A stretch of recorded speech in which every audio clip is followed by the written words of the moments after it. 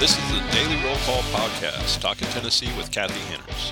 Hey, welcome to the Daily Roll Call Podcast. I'm your host, Kathy Henners. Today, along with our producer, Bobby Curley, over the last several days, county and city mayors have overstepped their authority by issuing orders that are mandating wearing face masks. While the police have been told to only educate those in public not complying, there is a criminal penalty which seems to be a Class C misdemeanor and a fine for not doing so. Among all the other issues our police are dealing with already, how are they handling this new detail? Here to answer that question is Metro Nashville's Police Sergeant James Smallwood, who is also the current president of the Andrew Jackson Lodge of the Fraternal Order of Police. Hi, James, and welcome. Thanks for being here. So what is the current role of the police enforcing this mandate? Well, first of all, thank you for having me. Look forward to having this conversation. And, masks are something that are new to American society. And it's interesting in an environment, in a time where we are seeing police being criticized for over-policing in our community. We have legislators who are drafting legislation who are going to require us to over-police in our society.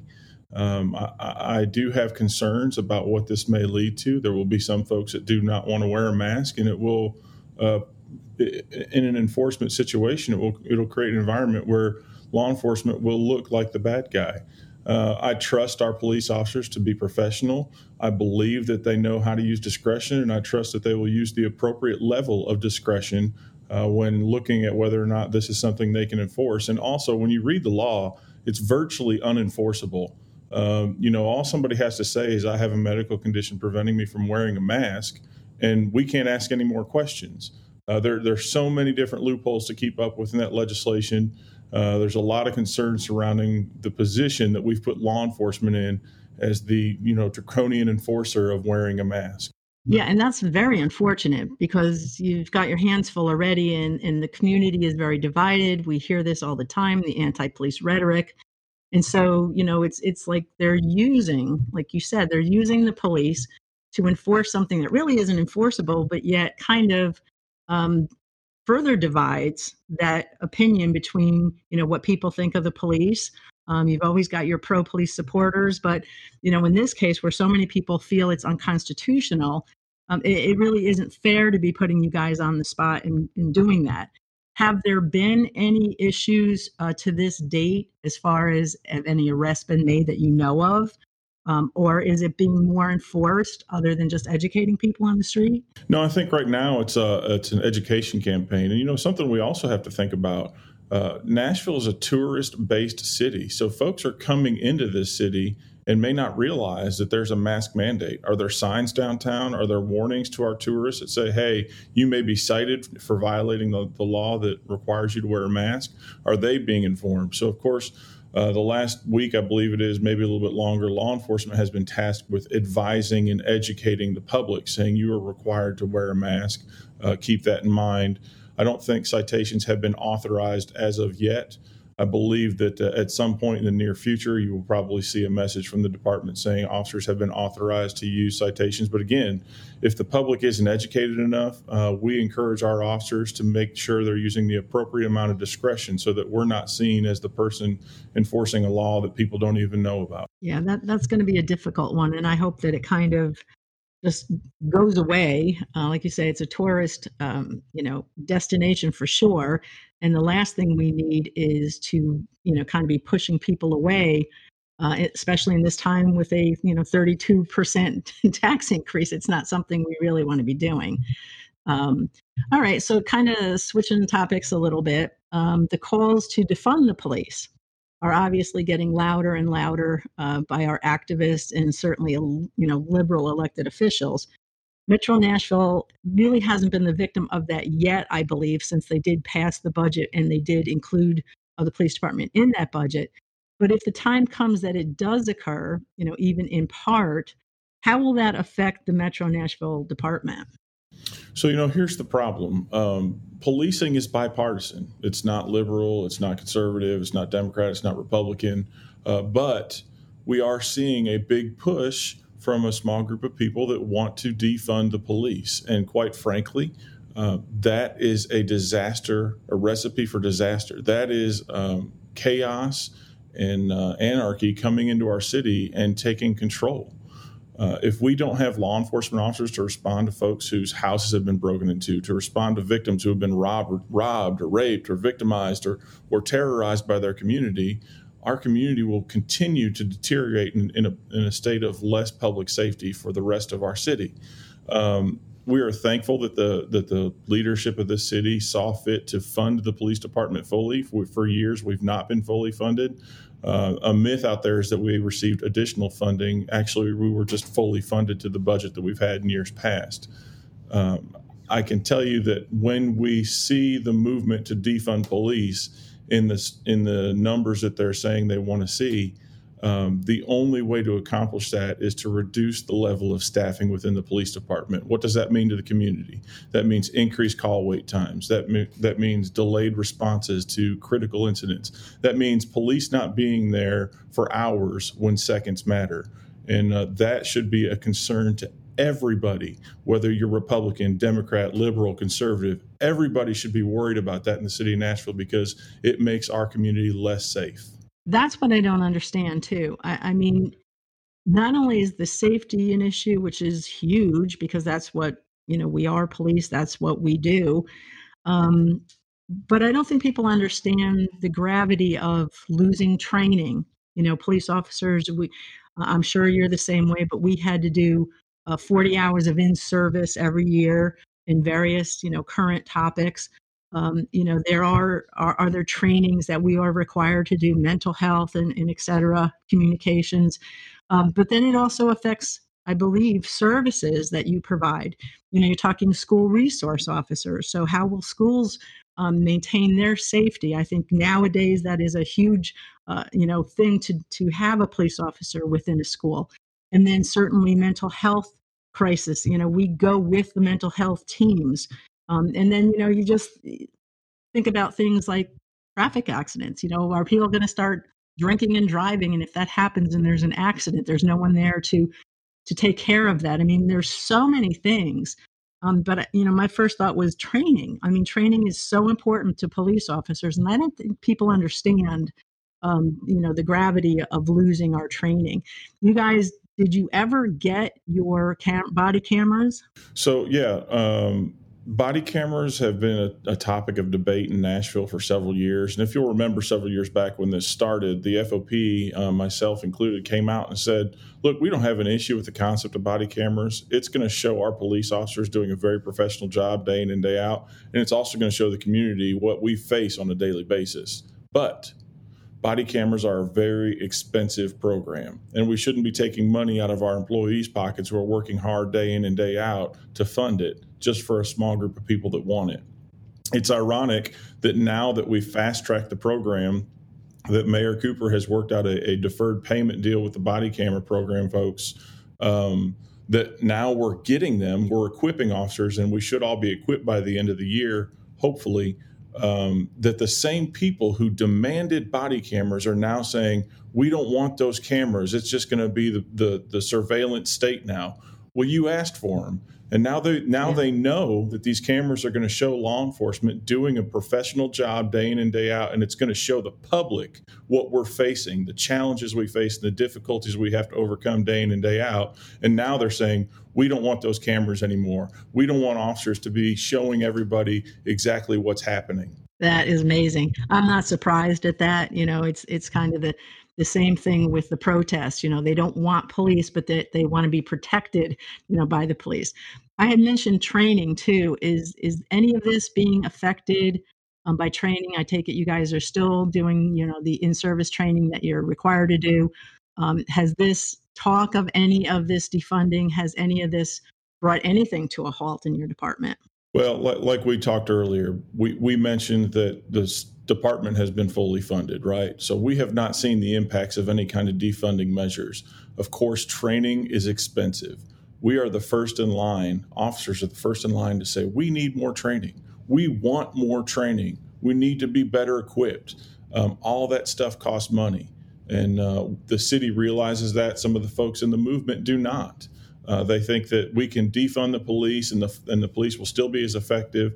We can fund all these other social programs. And you know what? Law enforcement has been the dumping ground for every failed social program, for every defunded social program. When we deinstitutionalized mental health illnesses in this country, we dumped that into the laps of law enforcement and said, here, you resolve this problem. We're not going to give you more money to resolve it, but because you guys are the closest arm of government to the public, we want you to handle this when it becomes a problem. And when you call law enforcement, you should expect a law enforcement response.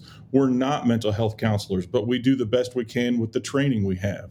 And you know what? When they do have us take mental health patients to a place like Mobile Crisis, who's supposed to deal with these issues, guess what? We have to stay there with those counselors to ensure their safety. This is not an end-all, be-all. We don't get to drop them off at the front door and check in and go back to work. We have to stay with them to ensure safety because you know what? Something bad could happen. So saying that we're going to defund the police, we need to remove staffing from the police department to fund these special programs so that counselors can resolve crises, that's putting everybody at bigger risk. And I don't think the social workers, I don't think the counselors want to see an environment where they have to deal with that without the protection of law enforcement. I'm sure you're right. I remember very clearly some of the calls, mental health calls are very difficult. They can turn very violent at any time. And I remember very well, some of the incidents that occurred after we had them on their way to the mobile crisis unit. And within that unit, I mean, we were alone. We had to check our weapons. So we really didn't have anything to help us out, but we had to stay with that patient and with that counselor. And I'm sure it's the same way with you. And, people just think, we wash our hands so quickly of these things. And that's not the case. I would imagine right now morale is kind of bordering on low, especially with the guys that are out there, when the protests are occurring. I don't think people understand what it's like to have someone literally in your face spitting or degrading you or, threatening you or whatever. So I would imagine that's affecting the morale. How is this affecting recruitment? And overall, how many officers are you down? So, let's talk about morale. Morale is at an all-time low in police departments across the nation. Why? Because we're not making a whole lot of money to do the job. We're doing a very difficult job. We're highly scrutinized, and we should be, but we're also given expectations that simply cannot be met, right? So, and now we're asked to work 20 and 30 days straight, come into work on our days off, be away from our families so that the community that we come in willing to risk our lives for day in and day out can cuss at us, can degrade us, can spit in our face, can throw bricks and bottles and fireworks and explosive devices at the law enforcement officers, at the folks who are willing to die for the very strangers that are screaming in their face. Yeah, would that affect your morale? It certainly does, law enforcement. Recruitment and retention. Can you imagine being a young person coming out of college or going into the workforce and turning on the news and seeing the unfair treatment of law enforcement, seeing the highly scrutinized position they're put in, and frankly, not reasonably? Can you imagine being that young person and making the decision, I would like to do that? No, of course not.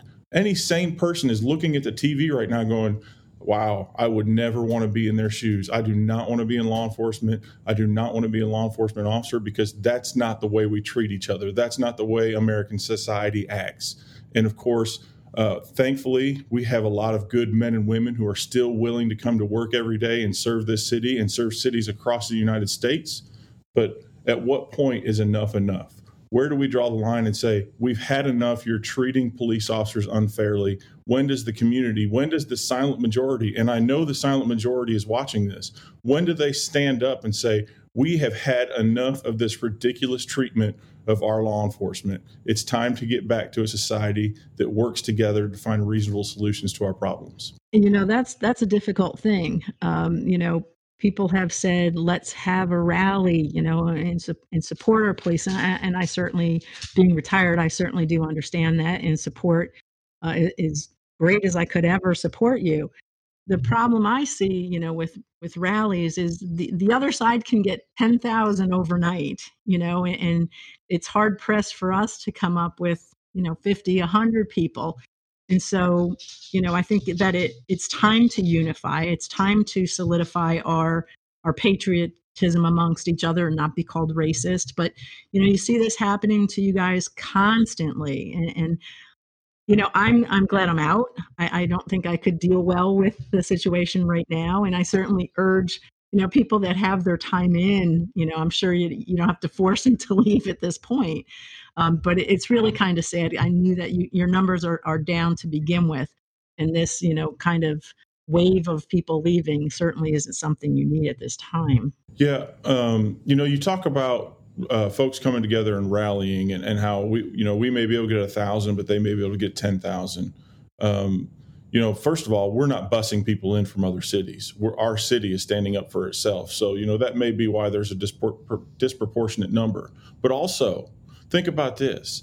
People that are in the silent majority that do support law enforcement, if you look at a recent poll from Vanderbilt, 83% of Nashville supports their law enforcement. They appreciate what we do. If you look from a recent poll from the Community Oversight Board, 83% of the respondents reported having a positive encounter with law enforcement. So yeah, by and large, our community appreciates our law enforcement. They support what we do, but they're living in a state of fear, and reasonably so. We witnessed anarchists go to the courthouse and burn it down. And now we have council members who are trying to prevent us from being able to stop that by banning the use of tear gas to move crowds away from the courthouse so that we can mitigate fires. So, of course, the people that are part of the silent majority are scared to death because their leaders will not stand up and say, this is not acceptable behavior. They're seeing their leaders say, we want more of this. We want more destruction. We want more violence. And they're worried that they're going to be the next victim and that the leaders of their community will not stand up and say, that's not reasonable. No, it's a matter of timing, I think, at this point. It's a boiling pot, that's for sure. And I did want to ask you about that. I heard about, the council was looking to remove another tool, certainly tear gas. We can't afford to lose tools at this point, and many people have this thing with demilitarizing the police. When you come out in your shields and in our, batons, our riot batons and things like that, they take offense to that. And I've often thought, they're throwing Molotov cocktails at you guys, and yet we're not supposed to be in armored vehicles to approach them and to clear areas and things like that. So I certainly hope that doesn't happen, that you don't start losing equipment or means, to rid these crowds, because you need every tool that you have. It's interesting you say that. We are asked to stand a line to protect property, to protect our communities, and we expect to be able to use equipment to defend ourselves. And the protesters are being hijacked by rioters who are literally throwing bricks, bottles, 1-inch bolts at police officers' heads. And we're wearing helmets to protect ourselves from that violence. They're launching improvised explosive devices. They're throwing Molotov cocktails, shooting commercial-grade fireworks at law enforcement. And all the while, we have our community leaders standing up and saying, that's acceptable behavior. We should not be allowed to use tear gas to move those people away from our law enforcement officers who are standing here protecting our building. That's insane. And to say that we want to remove the ability to de-escalate a situation rather than have officers step in and use physical force, what image are we projecting to the rest of society? What are we trying to do? I can tell you what we're trying to do. We're trying to villainize American law enforcement even more by taking these tools away that allow us to not go hands-on with a crowd, that allow us to not have to use physical force. It's going to portray an image of law enforcement officers across the country who have been demilitarized, and now they're forced to go hands-on, use physical force, violence escalates, people will get hurt and killed in that scenario. Of course we don't want to do that. Of course we want to use gas to force the crowd away from us so that we can de-escalate that confrontation and everybody can go home safe at night. Yeah, and it's funny when they do talk like that, de-escalation has two sides. The other side has to be willing to come down as they're asking the police officers to, and that's not always the case for sure. I just wanted to say I'm so glad that you brought that up De-escalation is a term that we're using nationwide to try and point the finger at law enforcement, saying they're not doing their part. They need to de-escalate. Every time we go into a scenario, we are trying to de-escalate any form of aggression by using, verbal tactics or time, distance, and cover. We are doing everything we can because a law enforcement officer does not want to find themselves in a physical confrontation. That is the absolute last thing we want to do. But de-escalation requires compliance. It's a two-way street. If we use a de-escalation tactic, the person on the other side of that encounter has to use reason to de-escalate themselves, whether it be an emotional encounter or whatever it may be. If they're not willing to comply with that de-escalation, if they're not willing to de-escalate themselves, de-escalation is ineffective. And I think people are using that term as the panacea of all solutions to law enforcement, when frankly, if somebody on the other side doesn't want to de-escalate, there's not much we can do to accomplish that. That's right. That's very true. All right. Our current chief, Steve Anderson, has announced his retirement, which will occur, I think, over the next few months. Chief Anderson has fought, working, as far as I know, working with the Community Oversight Board. I call them the Overreach Board, which in turn, they've been very vocal, demanding him to be fired.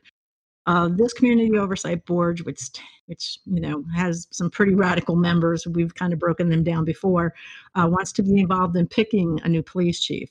Where does the FOP stand on how the selection process should go, and should the constant overreach board, does the Community Oversight Board have a say? I think the Metropolitan Charter is pretty clear on how selection process for department heads go. HR runs out a posting, and then there's a list of applicants, there's interviews, and then the mayor has the ultimate authority to select who he wants to replace the chief. Of course, when Chief Anderson announced his retirement, there was a slew of people who came out and said, we want to be part of this. The FOP, after seeing that, joined into that because, of course, if everybody else gets to have their voices heard, we want to have our voices heard as well, right? But clearly, the mayor has the final say and the authority to determine who he wants to lead the police department for the next, 5, 6, 10, 20 years, whatever it may be. I think the folks that think that we should have an auditorium packed full of people making this decision don't realize how complicated that can be. So hopefully the leaders of our city will look at this. They will make reasonable decisions. They will choose somebody who's not only willing to work with the community, but is willing to lead our city forward in these challenging times. And we have faith that that is what's going to happen. Bobby, do you have any questions or comments to the sergeant? Well, the biggest thing for me is I'm hearing, it's just so much contradiction. Everything from what is and is not the virus, what are and are not the laws and the rules, what can and cannot be enforced. Of course, there's this. I believe it's a small group of people that are kind of going after the police, and of course, mainstream media is right in the middle of it. The big question I have is, what are our law enforcement officers feeling when they're actually interacting with the community right now? What's the beyond polls, beyond anything else? What's the interaction you're having with the community overall? I referenced a community survey in a Vanderbilt poll recently that shows that 83% of the community supports and appreciates what law enforcement does every day, and I still firmly believe that. Law enforcement officers have an incredible amount of love for the community they serve. They are willing to put a badge on their chest and come in and be community servants, and they know every day when they hug their families and they leave their home, they may not come back to see them tomorrow. How much love does it take to make that sacrifice? So I think our officers are interacting with the community as much as they can right now. They're trying to understand both sides of the perspective, but police, by and large, are community servants. We have been portrayed as public enemies, but we're not. We're community servants. We're public partners. And that's what we'll continue to be. We will continue to serve our community. We want to work with our community and make Nashville a safer and stronger place. Well, I wish you guys all the best, and our thoughts and prayers when it comes to safety, because you are the front line. Kathy, that's all I've got. I'll turn it back to you. Well, as a retired police officer myself, I'm heartbroken as to what's happening to, our law enforcement brothers and sisters across the country. Sergeant James Smallwood, we thank you for your service and know, like you say, the majority of people do support and care for all of you. Our prayers go out to each one of you every single day as you put on that badge to protect and serve communities. And I thank you very much. We thank you for being our guest and hope that you come back. And we wish much safety and, God bless. Well, thank you for having me on. And by all means, invite me back anytime. I'm happy to have any discussion with anybody so that we can help make Nashville a safer and stronger community. Thank you. And that's going to do it for today's show. Be sure to tune in again. This is the Daily Roll Call Podcast, Talking Tennessee with Kathy Henners.